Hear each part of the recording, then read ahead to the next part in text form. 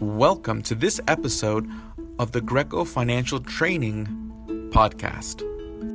On this podcast, we'll be talking about concepts and facts relevant to exams like Series 7, 24, 63, and many more. Go to Greico.com to learn more about our training classes and materials. We have live classes, we have online on-demand courses, textbooks, online question banks, all sorts of tools to help you get past these exams at Greico.com. Enjoy the show. Hey everybody, this is Alex Merced and welcome to another episode of the Greico Audiocast. And in this episode, I want to do is talk about finance. So we learned what a regulator is, or what the financial industry regulator is, in the previous episode. But in this episode, I want to talk about what the financial industry is. And the financial industry basically is an industry where we help companies finance things. What does that mean? To finance something means to find the money for it. So, for example, anytime you spend any money, you got to finance it. You got to find the money for it. But sometimes you just don't have the money normally. You don't have it sitting in your bank account from your paycheck.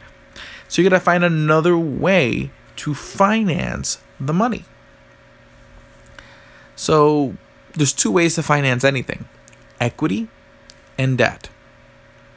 You've technically been doing this your whole life, all the time.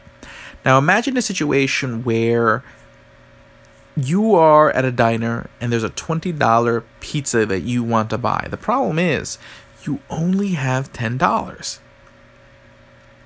So you got to somehow finance the other $10. You got to find the money. So you go to your friend who's with you at the diner and you say, "Friend, how about this?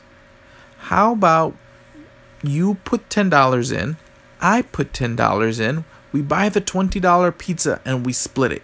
You get half, I get half." That's what you call equity financing. You were able to raise the $10 to buy the pizza by selling ownership in the pizza. This is essentially what companies do when they sell stock. They are selling equity or ownership in the company, because the word equity really just means ownership. So you are selling equity, you are selling ownership in the company when a company sells stock. So in the same way you own half the pizza when you put up the $10, investors own a piece of the company when they buy stock in the company. Problem is, you had to share the pizza. What if you didn't want to share the pizza? What if you wanted the pizza all to yourself? Well, you could have gone to your friend and say, "How about this? How about you lend me $10? I'm going to go buy this pizza. I'm going to eat it. But at some point in the future, I will give you back your $10 plus interest for the time that you had to wait." So in this situation, the pizza was entirely yours. But what if the pizza tasted horribly? Can you tell your friend, "No, I'm not going to give you your $10 back. The pizza sucked"? No. So whether the pizza was awesome, whether you didn't even get to eat the pizza because you dropped it, you still got to give your friend $10 because you owe it to them. Because you financed the money through debt. You borrowed the money. This is what happens when companies sell bonds. When companies are selling bonds, they are borrowing money. They are issuing debt. So debt is the second way that any company can raise money.